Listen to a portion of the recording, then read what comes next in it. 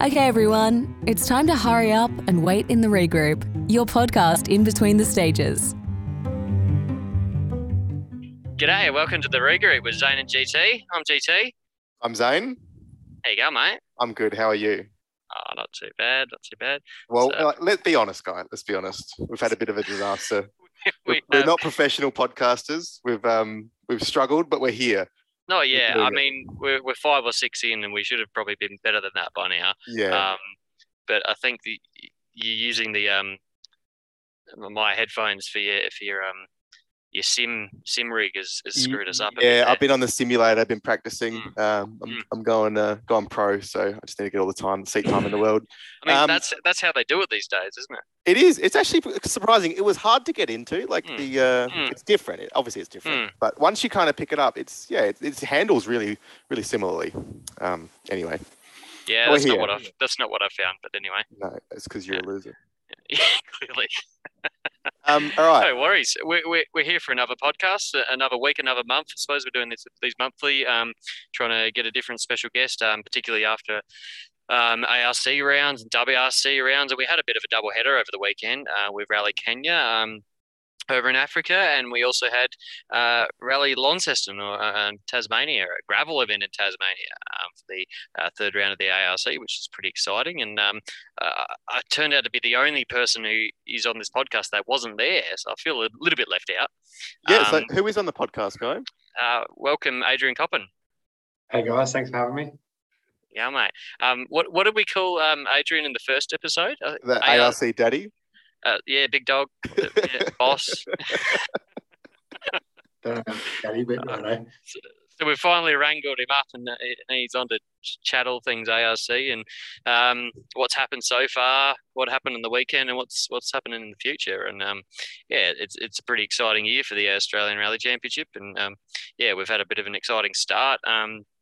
And a fair bit happened at the weekend. I guess we're going to unpack, the results and a bit of the inside stories on what happened down in Launceston. Where the heck is Launceston? Is that north or south? North. Oh, yeah, I've never been to Tassie. Was that your first trip, Zayne? It was. Yeah, I've been pretty much everywhere else except Tassie, so it was actually quite exciting. I got a late call up and jumped on the opportunity to head down, and it's a lovely place, really nice. For anyone that hasn't been there and wants to go, I'd highly recommend it. It's cool. And if there's a rally on, bonus, you get to help out, wear orange vest, and it's pretty cool. Do some time controls. But yeah. So you ran the service park, wasn't it? So I think I'm not sure on exactly what went down. Maybe Adrian can help us there. But I think UME, Michael Clements, Andrew Admiral, my father, were kind of running service park, and then just really short on officials. So they just needed some help for the time controls, because as you know, there's a lot of time controls at a service park. You've got regroups and service and flexi service and all that kind of stuff. So just doing all that kind of stuff. So it was good to catch up with everyone.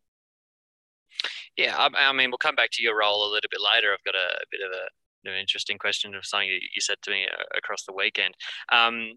But I guess for the rally, Adrian, it was a little bit of a smaller entry list for Tassie, seeing as it's maybe a little bit pricier to get across the ocean there, but still a good quality of entry, and it's still like a lot of action, and all the media was very good coming from the rally.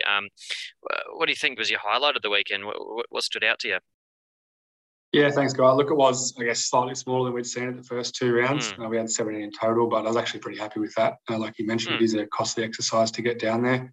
And I guess if we look at the 2019 event, we only had 8. So I think that was a good showing. Look, overall, I think the weekend was great. Tassie's roads are certainly fantastic. And we had a really good showing on Friday night for the rally show. And that showed out. We had some strong support over the weekend from a spectator's point of view. It had been quite a while since we've had gravel rallying down there. So everyone sort of turned out despite the weather being absolutely freezing. It was a pretty good event. Yeah, and on the topic of numbers, I actually had a chat with someone on the Tasmanian State Rally panel, and she was actually pretty happy with the number. She was probably more than she was expecting, because I think their latest state round, they only had like 14 state entries total. So it was actually quite a big round. It might not sound like it for the Eastern State rallies, but yeah, it was actually quite a big round for them. Yeah, that's right. I think they, talking to a few of the locals down there, they've sort of 2018, 2019 were quite a big couple of years for them, where they sort of actually got 20, was just a really good field for a state championship. So, I think they were still pretty happy with the numbers that they got, and we sort of never really expected to have anything more than 20 tops from the state side of things. So overall, to have 28 in total, with a big contingency of that being the ARC, I was pretty happy. Awesome. And obviously we'll probably come to obviously overall later, but looks like there was a strong backing for the classes too, with Tour Drive and Junior and the Production Cup, which was good, and it adds I guess a bit of an element to this whole story of we're not just talking about the outright guys, but there was a lot more to unpack within the classes, which was really good to see, and some good points scored by a couple of guys. A couple of our rivals, you mean? Yeah. we shouldn't talk about ourselves, but I mean, obviously the big one, and probably he had the most drama, was a friend of the show, Taylor Gill. He had a bit of an interesting weekend there, battling out with former two-time Targa Tasmania winner Eddie Maguire, and I think Gill was leading halfway through the Saturday. Oh, he won the Saturday, didn't he? And then he had a bit of drama, didn't he? He almost won the Saturday, but I think he had 2 minutes of time penalties from early check-ins, 2 or 3 minutes. It was a few. So that's something for the co-driver to take away. And we all know co-drivers can't win new events, but they can certainly lose them. And they do a really hard job in the car, but sometimes they get rewarded with that kind of. They really are the goalkeeper of rallying. They really are, yeah. So look, that's something to take away, and I'm sure Taylor's not too upset. He's only done a few rallies, so that's part of the process of getting there. And you, as a time control official for the whole weekend, you certainly notice the difference between the top few, because they won't even let you look at their time card on the minute. Like protective is one word for it. So it's something to take away, and that's fine. I'm sure we've all been there before. So, but I guess more importantly, like Taylor had put that behind him, and he came back on Sunday and kept a level head, and was having a really good run actually, and pegging back some time until a drive shaft of all things robbed him, I guess. Yeah, it was. I mean, the times were great all weekend. It was a really good battle. We were really excited for that. The PRC battle and the Tour Drive Cup battle it was really cool. Yeah. Yeah, especially someone like he's obviously never been down there, and still, I guess, relatively young and new to rallying, in terms of he would have had to write new pace notes, and quite a big challenge and quite a big effort to, I guess, be, more or less in the fight when his car and times allowed. And I suppose, Eddie Maguire, having done a few rallies down there and in a highly capable Evo as well, like it's a seriously impressive drive by Taylor. It's a bit of a shame that obviously the end result didn't pay off for him, but he's got a lot to take away from it. So, well, had Maguire done the event before, do you think? No, he did it the year I did it, that was 18. But I'm not sure about 19 or subsequent years, but no doubt he's driven the roads and done state events. So yeah, okay, yeah. So to be on the pace with him was pretty good. Yeah, absolutely. Yeah, he's no slouch, that's for sure. Can steer. Be good to see them do some mainland events, because obviously his brother, they're running pretty much identical Evos by the looks. The same colour even. Yeah. Excellent. That's good. Well, we've seen quite a few Tassie drivers do the Victorian Rally Championship in recent years. So obviously not too hard for him to get across there. Yeah. Small boat, yeah. So that's kicking off Production Cup, and to recap that, I suppose Eddie Maguire did get the win over the weekend. He did actually have a drive shaft failure on Saturday as well. So clearly, Evos are better when they drop a shaft than a Subaru, because I think he didn't lose it quite as much time. Something sent a diff. Potentially. But good on Eddie, and a good win there. I think Gill actually comes out of Tasmania leading the Production Cup due to his win from Canberra, and just, I guess, consistency over those 2 rounds in Canberra and Tassie. He missed WA, but obviously 4 rounds count for the Production Cup. So he's not doing too bad. But jumping to outright, I suppose, and it was not really surprise who was leading the charge and who ended up, I guess, winning every single stage. Harry Bates with a surprise co-driver. Yeah, what do you reckon, Zayne? Well, look, let's be honest. It was a bit of a kind of given after the first two stages. So the first stage, I remember texting you and I said, oh, it looks like Harry's backed off for the first stage already. But no, he'd actually dropped 30 seconds on that stage and still won by 10 seconds. So yeah, it was, and then stage 2 came around and the rally was pretty much over from there. But look, I mean, that's not Harry's fault that he's winning by that much. But I think the focus for me certainly shifted to the PRC and the smaller placings for the podium, because he just came out and smashed it pretty quickly. Yeah. Yeah, for sure. He did a Calais Rovampera for the ARC.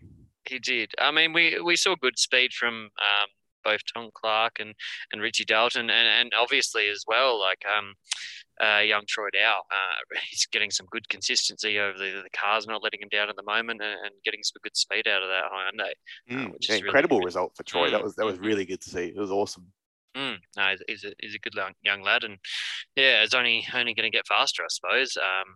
Yeah, did you catch the big moment from Richie, Adrian? Yeah, I did. I didn't hear anything about it till I sort of got back that Saturday evening, and saw the footage that our media team had put up, and I just sent Richie a message just with the eyeballs emoji, because that's probably as big as they get. And I think he was heading for the biggest tree in the forest too. So yeah, it was a mega moment. Yeah, the bit I love too is if on the in-car when was he heading for the tree on Dale's side, and Dale's on the handbrake, pulling the handbrake. So you was obviously a bit of a shrinked moment, I reckon. Yeah. Sorry, Zayne. That's all right. No, well, it wasn't the. There was another competitor that didn't quite get away with a big moment like that, and that was sadly Tom Clark, who was actually really on the pace Saturday morning, which was awesome. And then came unstuck on the stage 5, I think it was. So unfortunate for him, and that was quite a big one. But they actually very lucky, walked away with no injuries, I do believe. So yeah, it's good that they walked away. But a couple of messages with Tom this afternoon, just check in, see how he's doing, and he said he's ready to go again. So yeah, awesome. A slight problem of fixing a car, but I think M Sport deserve an email saying thank you very much for building a strong car, because it was. I've seen some photos and it was pretty scary. So yeah, it's good they walked away from that one. Absolutely. So obviously, Adrian, you probably don't get a lot of time over the weekend to actually, catch up with all the stories and the results. What's your role, I guess, across an ARC weekend? What does that involve? Headless chook sort of stuff? Yeah, so this one was a bit of a different one. So we actually were promoting the event, organising the event, as well as the championship. So I had 2 hats on this weekend. So we've been planning the event for about 6 months now. And that's obviously like any other event organiser, that's everything from picking the roads to getting the equipment there and the officials and everything else in between. So, and then obviously we had the ARC element. So typically, my role is looking after the championship, particularly on a weekend will mean we sort of get in on a Wednesday afternoon.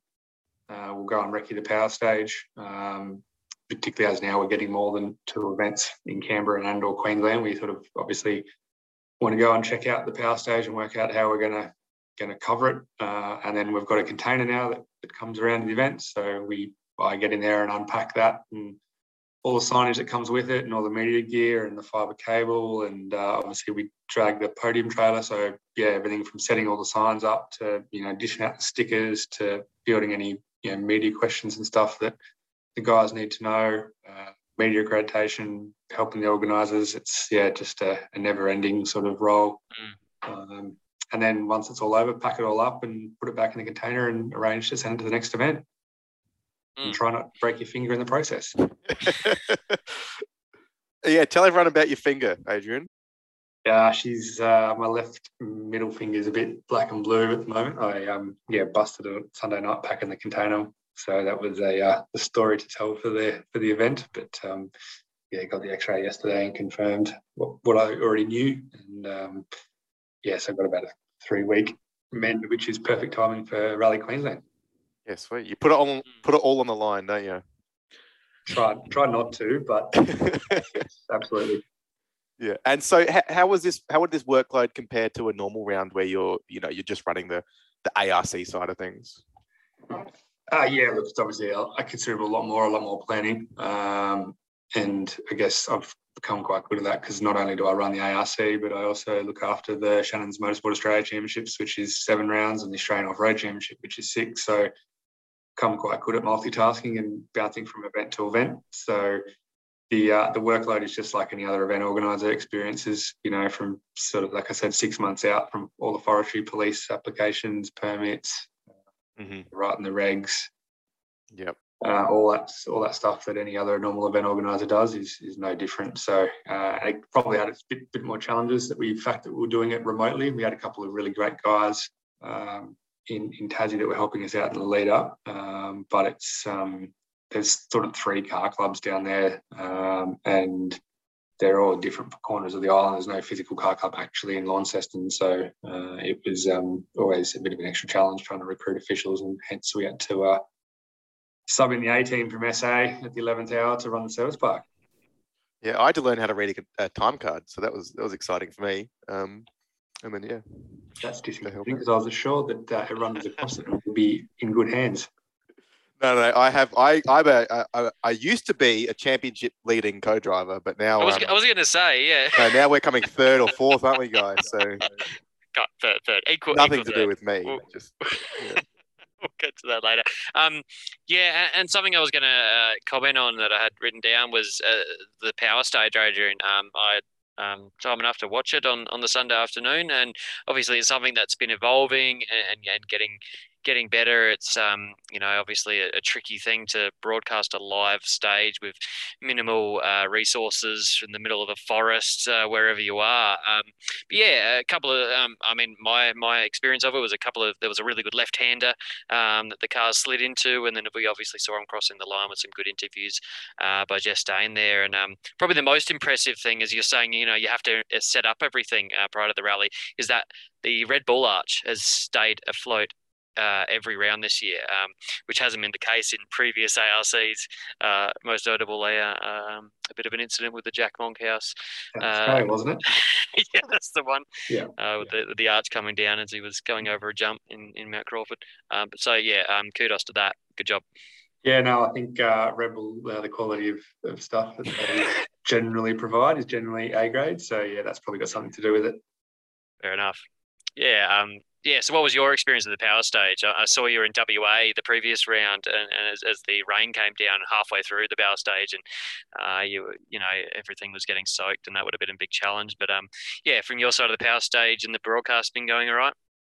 Yeah, look, it's like anything. There was a big undertaking. I guess the budget that we do it on is minuscule compared to, I guess, probably what the WRC does, and certainly we've learnt, obviously, that first one. I think we can all admit that it wasn't the greatest, but we've since learnt, testing the limits of the equipment and refining how we do it each time. And I think I can confidently say I actually got to watch it this afternoon. It was the best one I think we've done to date. I think that's just continued to evolve, but.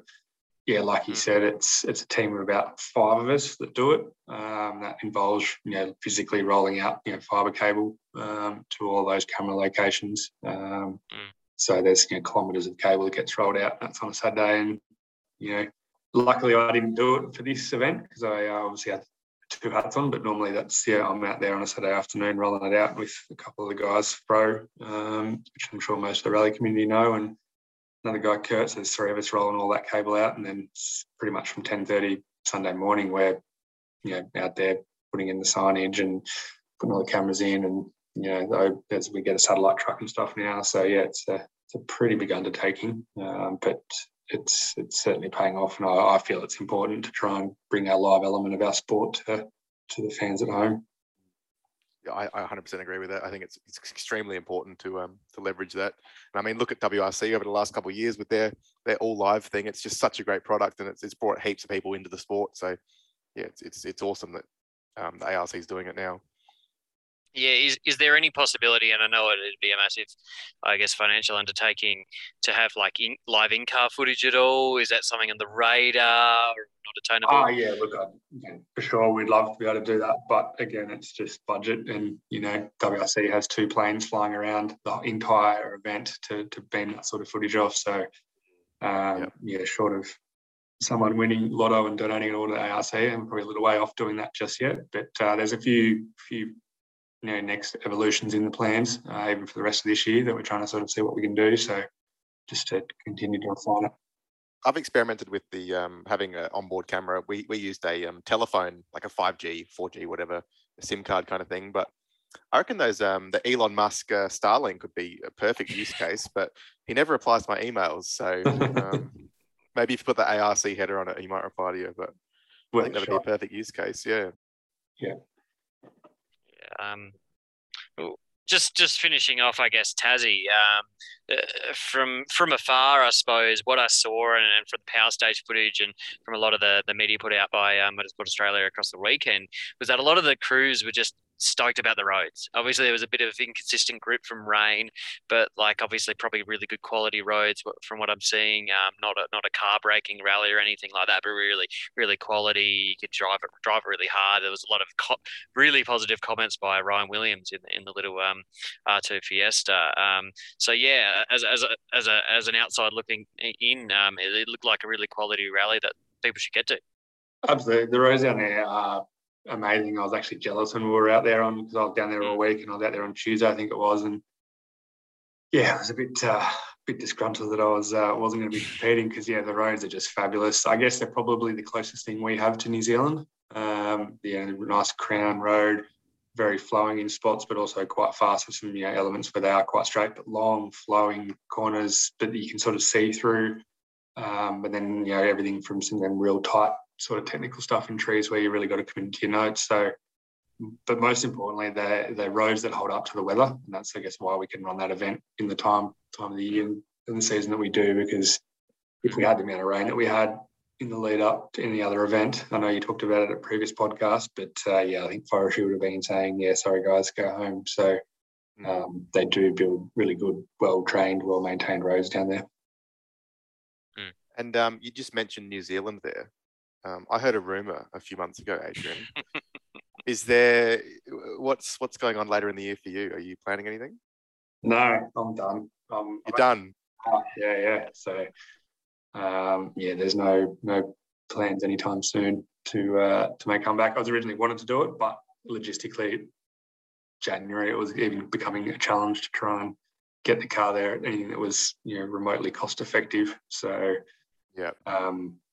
an opportunity came up to sell the car, and I took it because and then equally I don't have the time at the moment. Like every second week I'm at an event. The weeks between that I want to be at home with the family. Yep, fair enough.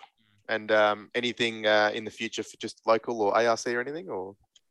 Yeah, I probably need a car, and you probably have to ask Jill about that. But I just bought a new caravan. But look, I don't never say never. I wouldn't say I'm retired, but a few years. I'm always Alpine's been one that I've wanted to do. So a couple of years down the track when things calm down, I might find a classic car and go and do a bit of classic rallying.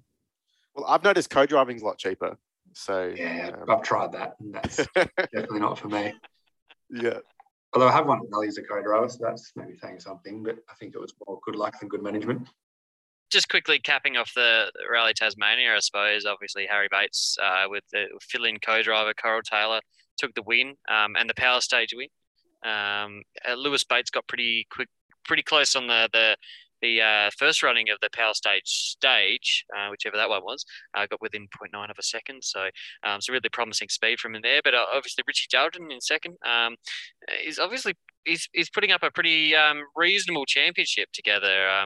He is in second overall, around I think it's 105 points behind Harry. Harry's on 311 and Richie's on 205. So, but yeah, I think Richie's really thriving in the Toyota with the Neil Bates team and having good reliability as opposed to what he has had with his Fiesta in previous years. So, really enjoying the sport. And we had Lewis in third.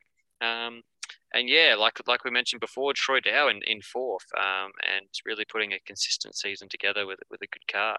Well, it was a bit upsetting for Troy actually because he finished third in both heats and then finished fourth in the event, which I'm not sure how that worked out. I'm sure the maths works itself out somehow, but yeah, it was a bit disappointing because he probably deserved to be on the podium with the way he drove on the weekend. And I think to see Richie have some consistency, which is something you don't really correlate with Richie over the years with his car reliability and stuff, but it's awesome to see Richie having some reliability and consistency this year. So yeah, I mean, maybe if Harry goes to New Zealand and misses around, we could have a really interesting championship. That's a good point. And what we should mention, and what we might just briefly come back to later, is the fact that since Troy Dow wasn't on the podium, there was 3 Toyotas on the podium in Tasmania, and likewise there was not only three Toyotas on the podium, but also a 4th Toyota in the finishing results of Rally Kenya on the weekend. So it was really a Toyota weekend worldwide.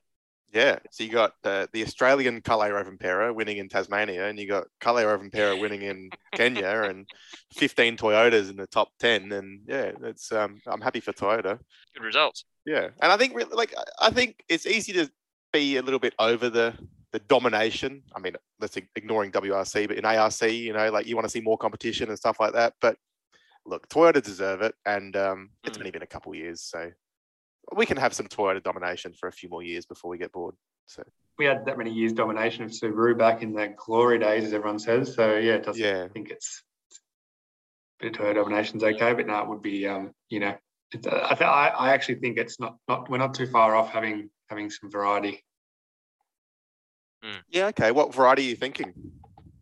I just think you can just see everyone else behind. Slowly start look at Tom's effort. Troy Dow, like you said, was still, I got to see him in a couple of spots, and he was actually driving like spot on, very committed to the notes from what I saw. And I think he's got a bright future ahead of him. He's, only done a handful of events, and obviously has had a challenge through that in the last few years. So I think, give him some time and some consistency in that car, and clearly getting some reliability. I think he'll be one to watch. So yeah, I don't think we're too far away from having some interesting dynamic at the top end of the field. Yeah, I mean the stage times. I'm not sure if Lewis had a few more problems than we knew about, but the stage times were pretty close between Troy and Richie and Lewis. So I think Troy was as close to Lewis as Lewis was to Harry, really. So yeah, that says a lot about Troy, I think. I think the thing is, do you see Harry wins the rally in the first couple of stages? I think that's he just comes out on those first 2 stages on the Saturday morning and just 110% committed to his notes, and that's really where it's run and won.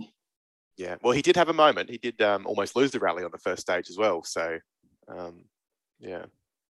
And also a bit of a moment on Sunday morning as well. Well, that power stage that you said that Lewis was only 0.9 of a second off or something. I think Harry went into the bushes there as well. So, I think it cost him too much time, but yeah. No, it didn't cost him too much time, but it could have been a tree or a stump or something. But I mean, that's just what happens when you're pushing that hard. Yeah. But that's the thing, like he's certainly, to his credit, he's not like he's taking it easy. He's still pushing every stage, and that's uncharacteristic of Harry to have 2 mistakes in one rally like that. So yeah, exactly. Yeah, you never know what might happen. It's only going to take one of those mistakes, and then next Richie or Lewis or Troy or someone's there, and that's the dynamic of the championship change, because 100 points isn't that much with 4 rounds to go. No, well, it's a rally, right? A rally's 100 points, so 1 DNF and it's tied up again. So. Yeah, and I guess I did think that over the weekend that I guess it probably made everyone else feel a little bit better or worse potentially that Harry had a few dramas. That if he's having dramas, wow, it must be a really really tricky rally. But I suppose that with the other guys having a few offs and a few spins, it was part of the course down in Tassie there. Yeah, I think the conditions were very tricky. From what I understand, the conditions were changing quite a bit, like sun to the shade of the trees, and yeah, it was certainly catching a few people out. But I guess that all just comes with experience and knowledge, I guess. And to be fair, it's a fairly new event to the championship. Like we've only done it. That's the 3rd time we've run it. Compared to, you look at Forest Rally, I think it was 28 years this year or whatever it was. So it's obviously a relatively new event to the championship. I heard the roads down there. Normally, as a driver, when it's rainy or wet or whatever, you can usually see the condition change. But apparently that road was very consistently coloured and inconsistently grippy. So it was really hard to see, apparently. Could see that. There's sort of this grey sort of colour because they sort of really, well-formed roads. So that probably makes a bit of sense to hear that. Yeah. Just moving on, other notable finishes. Boda Redding in sixth, behind Eddie Maguire, the first two Production Cup guys there, both local Tassie lads, and then we had Daniel Gonzalez, a new sort of competitor to the ARC from Western Australia, recently purchased the i20 Hyundai i20 i5 that Brendan Reeves campaigned in Canberra this year, and from what I've seen and heard from him so far, he's really, really passionate and sort of bit the bug really hard, and so I could definitely see him doing more rounds in the future. You've been chatting to him, Adrian? Yeah, I got to chat to him on Sunday afternoon, and he had a goal set. I think he said it was a top. He said 6th or 8th he would go to Queensland. So. And from all reports I hear today, that the truck has not returned to Western Australia. So I think we'll see him in Queensland, which is exciting. That's awesome. 7th out right there, yeah. He's got to. And not just, he didn't get there just because of reliability or anything. It was on the pace. It was really quick. Yeah, he's been getting a lot of coaching, I think, from Alistair McRae in Western Australia. So he's certainly, like Guy said, he's very passionate, very committed. We had him on our first ARC competitor meeting a couple of weeks ago, and he was. He sort of took over, didn't he? He did, just telling everyone how excited he was and how welcoming it is and a big family, and it's so exhilarating. And he's done a lot of other racing before, but he certainly is fallen in love with the sport very quickly. So, and that was really refreshing, I suppose. Like I love rallying, and I'm going to rally until we can't.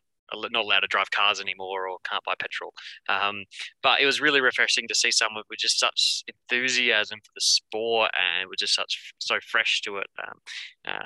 Which is really, really, really cool, and sort of can encourage us all to be more excited about this pretty cool sport that we get the opportunity to do. Absolutely. Moving down, I guess we'll quickly talk about Tour Drive.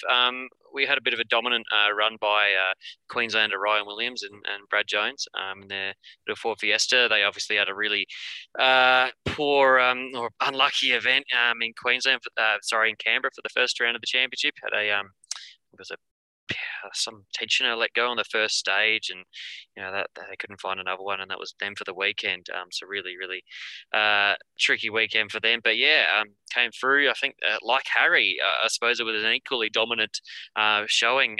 Ryan managed to win all the stages across the weekend, across some pretty good Tour Drive competition. Their main competition, local Aidan Peterson, who's now done all 3 rounds of the ARC this year in the little Daihatsu Charade. Unfortunately, has had a fair few mechanical dramas and reliability issues over the first few rounds. It's shown flashes of speed, but equally had a few dramas with. I think he had a Zayne, you can probably help me here. He had a fan belt fall off and flat tires and jumping out of gear, and it was pretty dramatic. And look, it's sad because this is their local round, obviously, and they've made the hard, long trek over to every other rally so far this year, and finally they get to show up and don't have to go over the boat or anything. And the car breaks on the second stage or whatever. So it was pretty disappointing, and it's such lovely guys, and it's such a cool car as well. I remember when we drove up to Canberra, we drove into the service park, and I immediately said that was my favourite car there. Because and I was immediately offended. But yes, you were immediately offended because I was meant to be co-driving in your car. So anyway, but no, it's a lovely little Daihatsu with a stupid engine that doesn't fit in the bonnet, and it's awesome car, but a couple of little reliability problems, and I think they just need a couple weeks out on the test track and just iron all those things out. But look, the speed's definitely there. He's a great steerer. So and I sort of admire their commitment to sort of be, I guess, testing the car in such a public domain in the ARC and giving it a crack. And hopefully it doesn't really, hopefully they do more mainland events for the rest of the year. It doesn't diminish that at all. But I guess consistency rules, and Dean Ridge in the DS3, Citroen DS3, managed to finish second over the weekend Tour Drive, and now actually leads the Tour Drive Championship going into Queensland. So yeah, I think he got a second in Canberra and a second in Tassie, and now is 20 points clear of James Nimmick, another local Canberran who made the trek down to Tasmania. He finished third. So yeah. So I guess consistency is key there. But like the Production Cup, Tour Drive you only count your 4 best scores. So I mean that's what we're going for, Zayne. That's right. Yeah. Well, I overheard Dean Ridge actually on the weekend. He said he drives it onto the trailer and then drives it off the trailer between events. That's it. Sounds like his previous owner. Yeah, that's what I've heard as well. So. It'd be nice to have a car that did that, wouldn't it? Is that a bit more reliability luck than Tony Sullins did? Tony had a range of issues with that car, and obviously then fixed them and managed to win the New South Wales Championship, which is really impressive, obviously, in a front-wheel drive car. But yeah, it's really cool that obviously they've sorted those issues, and Dean's having a good run with it. Yeah, they're bulletproof. They're a tank of a car. I can attest to that. Yeah, that's right. You ran one a few years ago. When the Tour Drive was, the ARC was Tour Drive. Yeah, right? Yeah, Tony and I were teammates for a year there, and then I obviously ran it for a year after that as well. So yeah, typical Citroen style. Everything's lifed, but I'm pretty sure Tony pushed that to the boundaries and then some. Since obviously I think that was pretty much all his dramas, was everything was lifed 3 times over before it got replaced with Tony. So I think it's a fairly fresh car, and Dean should do quite well with it. So I guess capping off Tassie, congrats to Harry for another good win and the other class winners. But one thing has been a little overlooked, I suppose, and I've just spotted the ARC Outright Co-Drivers Championship points there, and there's a little bit of a surprise there, and it shouldn't be a surprise, I suppose, but it's a bit of a change, isn't that? John McCarthy, Harry's normal navigator, he's actually second in the championship. We've got who's first? It was first. Dale? Yeah. Yep. Dale Mosca. Dale wow. Mosca, yep. He's 205 points, and John's on 201 points. So it's all to play for there. We do need to remember, though, obviously, that John can do drop around because of COVID, so he'll obviously be able to play that card. Thanks for ruining the fun, Adrian. No. We'll just edit that bit out. Yeah, no, drama's over. I just on the topic, I think there's a bit of conspiracy here. I know you love a good conspiracy guy, but do you think Harry purposely had dramas so that we'd talk about him? I mean, coming back to, I said that I'd mentioned it before about, sorry, a bit of a different subject about your role in the service park and a bit of a chat with Coral over the weekend. Yeah, well, I offered to check Coral in a minute early, just to spice up the rally a bit, but she didn't bite on that one. You said she didn't totally disagree with you, though. Well, she still would have won. Let's put it that way, because they did win the first day by 3 minutes. So you could have checked in 3 minutes early. I did offer, but here we are. Well, you're doing your bit. I mean, That's right. Keep it interesting. You got to try. So, look, Adrian, the other reason we got you on, I suppose, and not from a competitor's perspective, but from a championship perspective, we came into 2022 with, I guess, great excitement about the ARC, and obviously Canberra was incredible with Shane Van Gisbergen there, with Brendo, and a bunch of other really cool competitors, and a bunch of new supporters and sponsors of the series, I suppose. 3 rounds in now, we've had a bit of a chat about the power stage, I suppose. But do you think it's been a success, and do you think it's something we still need to keep growing on with the ARC in terms of the reach and all the partners getting their value for money? Yeah, absolutely. I'm not really settled with where it's at yet. I've got big plans and big ideas for where I want to take the championship. So this is certainly, for me, it's a regrowing process. I came into the role wanting to make it commercially viable for everybody, having been a competitor and knowing how hard it is to try and find partners and sponsors and to go rallying on to try and create a platform that people can do that. And I think the biggest thing for us this year is to get some consistency. Now we've run 3 events after COVID. it's very important, I think, to get a full season in and just get that repetitive and that consistency, and being able to have report on the events and talk about the events for the weeks after. And next thing you know, there's another event on. So by no means I'm not sort of calling it a quits now and saying, oh, well, job's done, we're sort of back, because there's a long way I want to go. And I think getting through the next sort of 3 years will be very important as a championship. Yeah, so I suppose long-term plans there. And I love your enthusiasm about it all. Obviously, from a competitor's perspective, you brought a really good angle and sort of, I guess, focused on the competitors a lot. Where, I guess, without saying too much, previous administration has potentially lost sight of the every competitor from Team Toyota to the classic guys, which is, as a competitor myself, has been really, really positive, and makes, I guess, events more entertaining. Watching the events, we're getting more coverage, not only of the top guys, but right down through production and two-wheel drive and classic and junior. It's a win for everyone, isn't it? It's a win for the competitors. It's a win for their sponsors. It's great. It's getting more people on, more eyes on the sport. So yeah.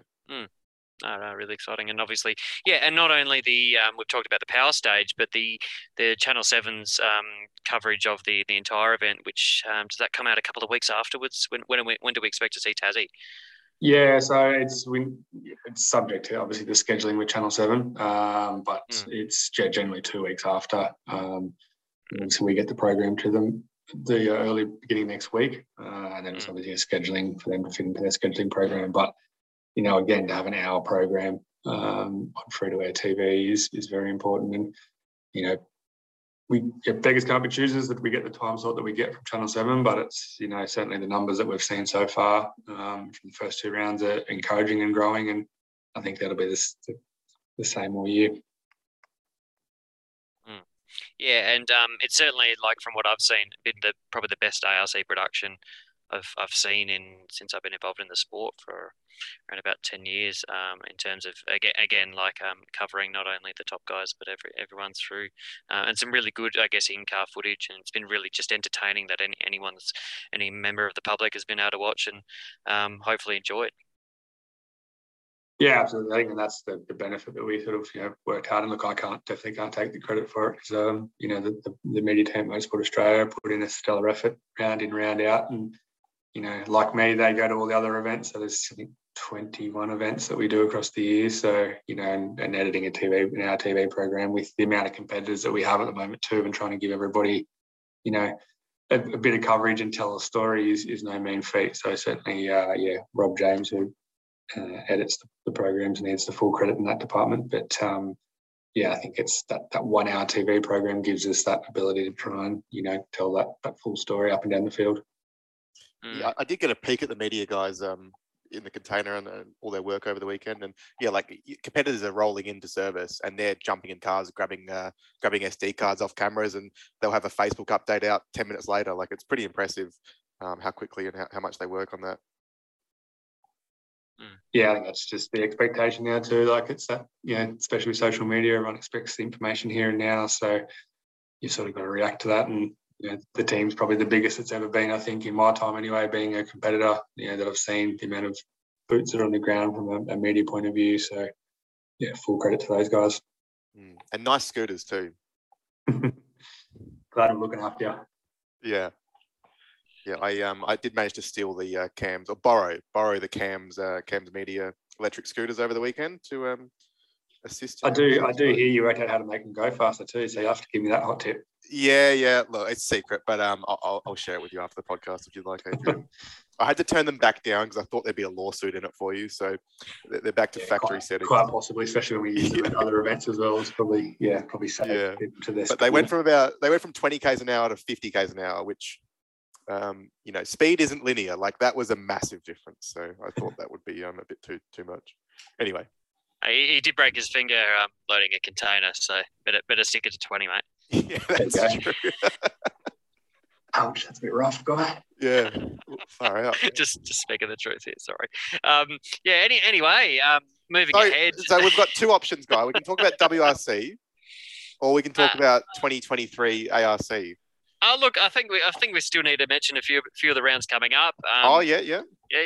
There's still a long season to go. We're only three out of 7 rounds in, and next up we got Rally Queensland up in Gympie, which of course we've all seen photos of it underwater a few months ago completely, which is pretty impressive that they're still putting the rally on. And from what we've all read and heard, that the local council and is it the mayor bloke? Don't know his name. He's super keen. Yeah, tell us a bit about the event, Adrian, and obviously it's still going ahead. And what are the roads going to be like?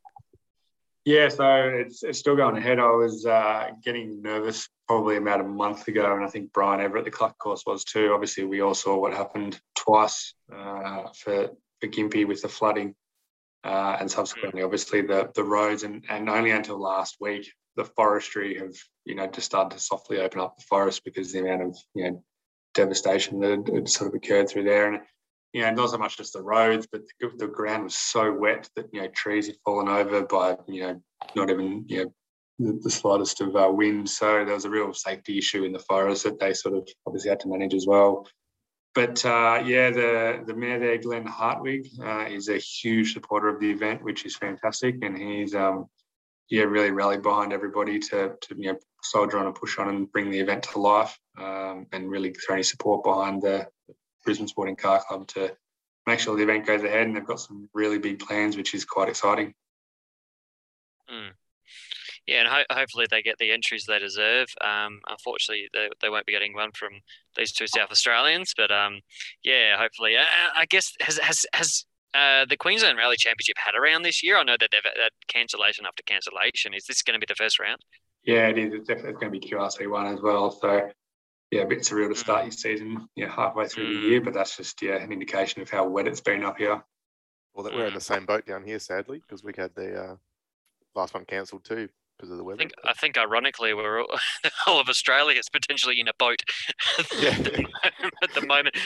Less so in we had the first round of the SARC in Burra cancelled due to probably not flooding, but very wet roads. So our season will start in August.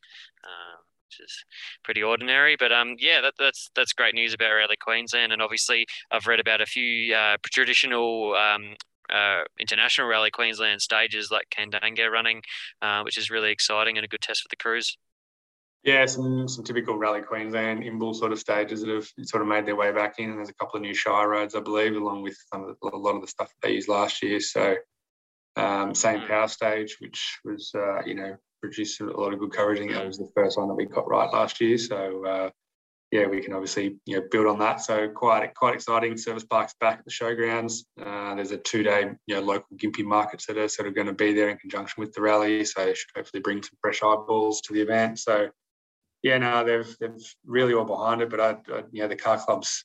I asked the impossible of them last year to pull the event together in 3 months when we sort of were trying to react in COVID, and I think they're doing it in 2 months now. So full credit to them. So encourage everyone, even some slack South Australians, to get up there and support them. Well, I might be Australians. going. I might be going, Guy. I don't know yet. Okay.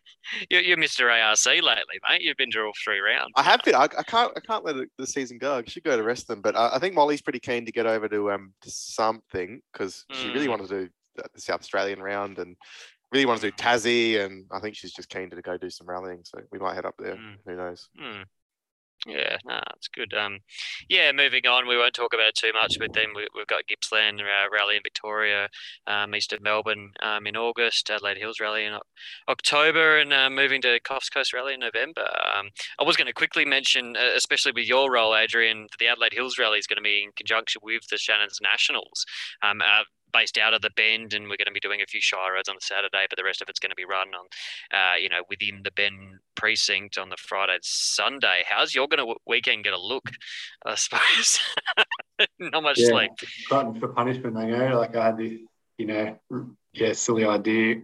We had it actually last year when I was talking to Andrew and Michael, and it sort of evolved from that. And I thought it'd be a great idea to bring these two disciplines together. And I still think it do. Like it's going to be fantastic. It's just going to be a bonkers week. But again, for me, it's about showcasing rallying to a different demographic of motorsport, and we've got a captured audience there with Shannon's. A lot of shared resources that we can support with. So I think it would be silly not to, and the Bend's the perfect venue in this country to do it. So we'll give it a red hot crack.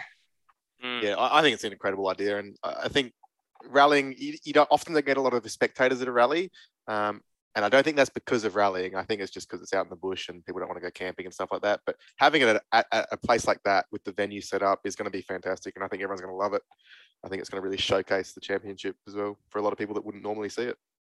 Yeah, definitely. I think that's just like the markets they're doing at Gympie. I think it's just going to give a whole new set of eyeballs to the sport that, some of those circuit racing teams have, got lots of support behind them. If one of them thinks this is a good idea, let's go on a rally team. It's just, we can get a few of those in the next 5 years, we'll be in a lot better place. Yeah, definitely. So on that flavour, that I guess that reminds us about the round one's big star, Shane van Gisbergen. Is he touted to do any more rounds this year? I know he's doing WRC New Zealand in September, but any ARC on the cards? Yeah, there's a bit of, I think he's looking at assessing all his options. I don't know the latest, but obviously New Zealand is his next. So he's doing one this weekend, actually. And he's off to the WRC, which is exciting. And then I think the freight element's going to be the key factor to that with getting the car back. It's the same car that he used in Canberra with Race Talk. So I know there's certainly a desire for him to do a couple more this year if he can. Do you know why they're using the Race Talk car? Because I know he's used an R5 in New Zealand pretty recently, a different one, obviously. No, so the Mirage that he used at Jack's Ridge was an AP4, and I think there was really the chance to be in the WRC or Rally 2 class in an eligible car. Yeah. Oh, okay, so you can't use an AP4 in WRC2? You can, but you're not recognised for points or anything. So okay, yep. Yeah, and as a side note, I mean, Rally Sport Mag put out a really just a quick article the other day, citing obviously that Team Toyota and Harry and Lewis want to go across there and compete, and the obvious logistical problems with the IRC afterwards. But it just would be so good, I guess, seeing Harry dominate here and seeing him go across there and seeing what he can do, and seeing what that car can do too, because the Neil Bates Motorsport team have put together an incredible car, and obviously a 3-cylinder, a little bit different than what we've seen before, and seeing what it can do against the world's best R5 Rally 2 drivers. Yeah, it would be, I guess, like I alluded to myself before, logistics is a big challenge there, but I agree it'd be fantastic to see both, Harry and Lewis get over there and show us not only what they can do, but, what the car can do. So I guess we'll have to wait and see what happens there. Yeah, and on that note, talking about WRC, there was a pretty big event on the weekend, Rally Kenya. Zayne's favourite event. Well, it's a real rally, isn't it? That's what Oliver said, I think. Yeah, Oliver's my new friend. He's a legend. Yeah, he finished like 20 minutes after Calais, but still a legend. I think everyone finished at 20 minutes after Calais, if we're honest. Yeah. Obviously, Safari Rally Kenya, the second running of the modern event over the weekend. I'm probably the biggest expert here on the event as you two guys were busy in Tassie. I had quite a bit of time at the time control, so I did most of it actually. Booking people late as you. Yeah. Hey, WRC live. I'll book you in after the stage. Just wait there a minute, all right? That was good. Yeah, and as we've seen, and we're not going to touch on it too much, but it was a lot. I guess last year's event was rough and different to other events, but this year was a whole other level of roughness and the fesh sand and everything that the Hyundais were sucking in, and then the extra element of rain. It was an incredible event. Just to watch, and just for the event's sake, I suppose I was a bit let down by the result, but obviously, as we've mentioned, a good weekend for Toyota.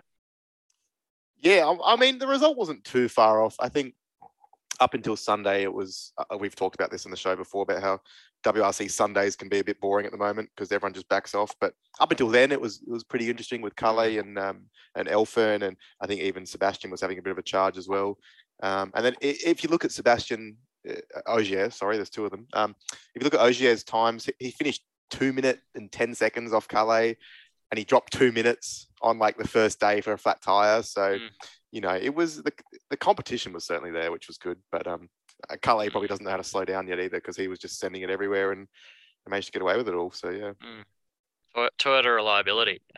To see Calais at first, Elfin second, Tacker in third, and Sebastian Ogier. Which if you were to put the guess who the top 4 Toyota drivers would be, I suppose you'd put Ogier in first there. So it was a little bit of a surprise, unfortunately. Yeah, he won it last year, but yeah.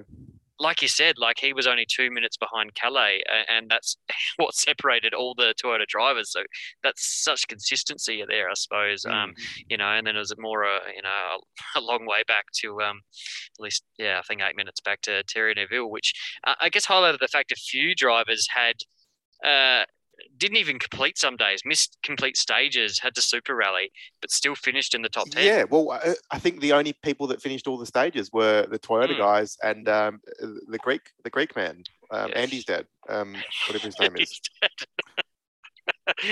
Daddy is serendipitous. Serendipitous, yeah. So it was pretty crazy. I mean, I think Thierry Neuville was in 4th, hit a tree, didn't finish the stage, and then dropped to 5th.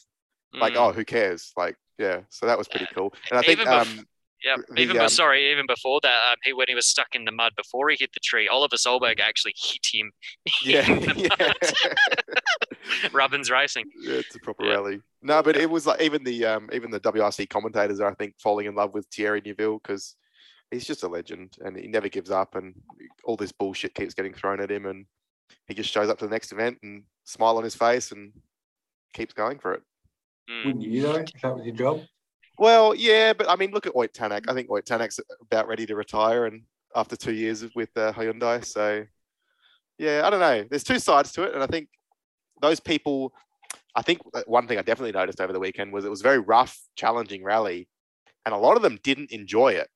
I think we look at Oliver Solberg. He enjoyed it. Thierry enjoyed it, and Craig Breen had a bit of fun, but a lot of them were just frustrated, and it's like, haven't you been to a real rally in the last 20 years, guys? Come on. Yeah. There was a bit of chat and I guess social media stuff that I've heard about, that people were saying, it shouldn't be part of the championship, and shouldn't they be allowed to modify their cars more and all that sort of thing. But that's the challenge, and certainly Toyota managed that the best, and they've designed a car that not only goes well in Finland, but can survive the toughest rally in the world. Cars have 2 pedals, well, 3 sometimes. You don't have to go 100% all the time. Look at the 5th M Sport driver that managed to get the most points for them. Whatever his name was, the Greek man. He drove it, I don't know, 60% of what Calais was driving all weekend, and he finished all the stages. So Gus didn't break his car; he rolled it. Adrian ran into a rock. That wasn't the rally's fault that they didn't finish the event. So I don't know. I think there's nothing wrong with Safari, and it's just the way you drive through it is what's going to get you to the end.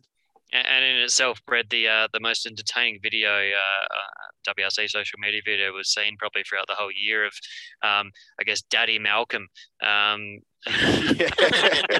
Putting his foot down.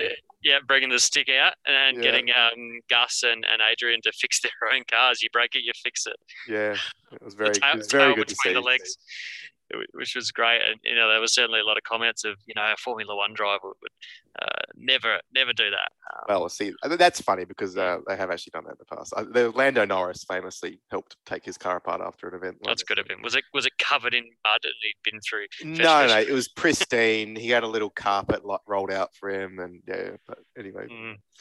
But even Sebastian Loeb on the finish line of one of the stages, his wheel's not attached to the car anymore because all the control arm's broken, and he's under the car and putting that back together with zip ties, and that's what we love about rallying, isn't it? And I think that's what Kenya brings to the sport. So it's a fantastic event. I love it. Yeah. So apart from Calais, and we could sing his praises all day, being the complete championship runaway leader, it's going to be the Harry Bates of WRC. You mean? Completely. He's going to be the youngest championship winner ever. It's without a doubt, pretty much. By 6 years though, not even a little bit. I think Colin McRae was 28 or something, or 27, and Calais 21. So yeah, it's mental. it's depressing what that is. I mean, it's exciting this year, but what it bodes for for coming years is pretty scary, I suppose, as everyone keeps talking about. But just finishing up and I guess just talking about one of the big dramas that happened over the weekend. There was a lot of there's a few videos on social media about Gus Greensmith's rollover. Did you catch that, Adrian? No, I haven't actually seen it, but I've read plenty about it. But I haven't seen the video, unfortunately. But something about the officials didn't go to his aid or something? Yeah, they stopped. So there was a couple of cameramen there, obviously WRC people that have been around the sport, and they went over to help him. And the officials, who are probably only do Kenya, kind of stopped them. And there was not only the official with an orange vest and a lanyard, but there was also a bloke with an assault rifle standing there. So I think the cameramen saw that and kind of backed off a bit. But yeah. Yeah, because they were basically stuck on their side and couldn't get the passenger door open, and actually had to kick the windscreen out. And you sort of think of the worst: what if the car was on fire, or what if they were injured?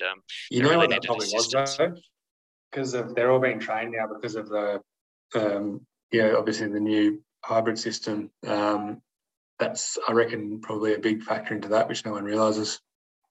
I did, yeah. That was the kind of consensus when it all started. But then the FIA has actually done an investigation, and they should, in that situation, there was no reason they couldn't. I think the officials just weren't really sure what to do. Which, yeah, I mean, when you have regulations that sometimes you can help, sometimes you can't help, depending on some green lights and red lights and stuff, you're going to have these moments. So I think F1 went through this a few years ago, like I said a few episodes ago, and they kind of got through that now, and they've realized that little batteries aren't going to kill people all of a sudden when you touch a car. So we'll get through this, and hopefully it stays safe while that happens. Yeah, that's the bigger point I wanted to sort of grasp from all this, was the fact that they may have not have touched the car due to, we're not allowed to touch a crashed car.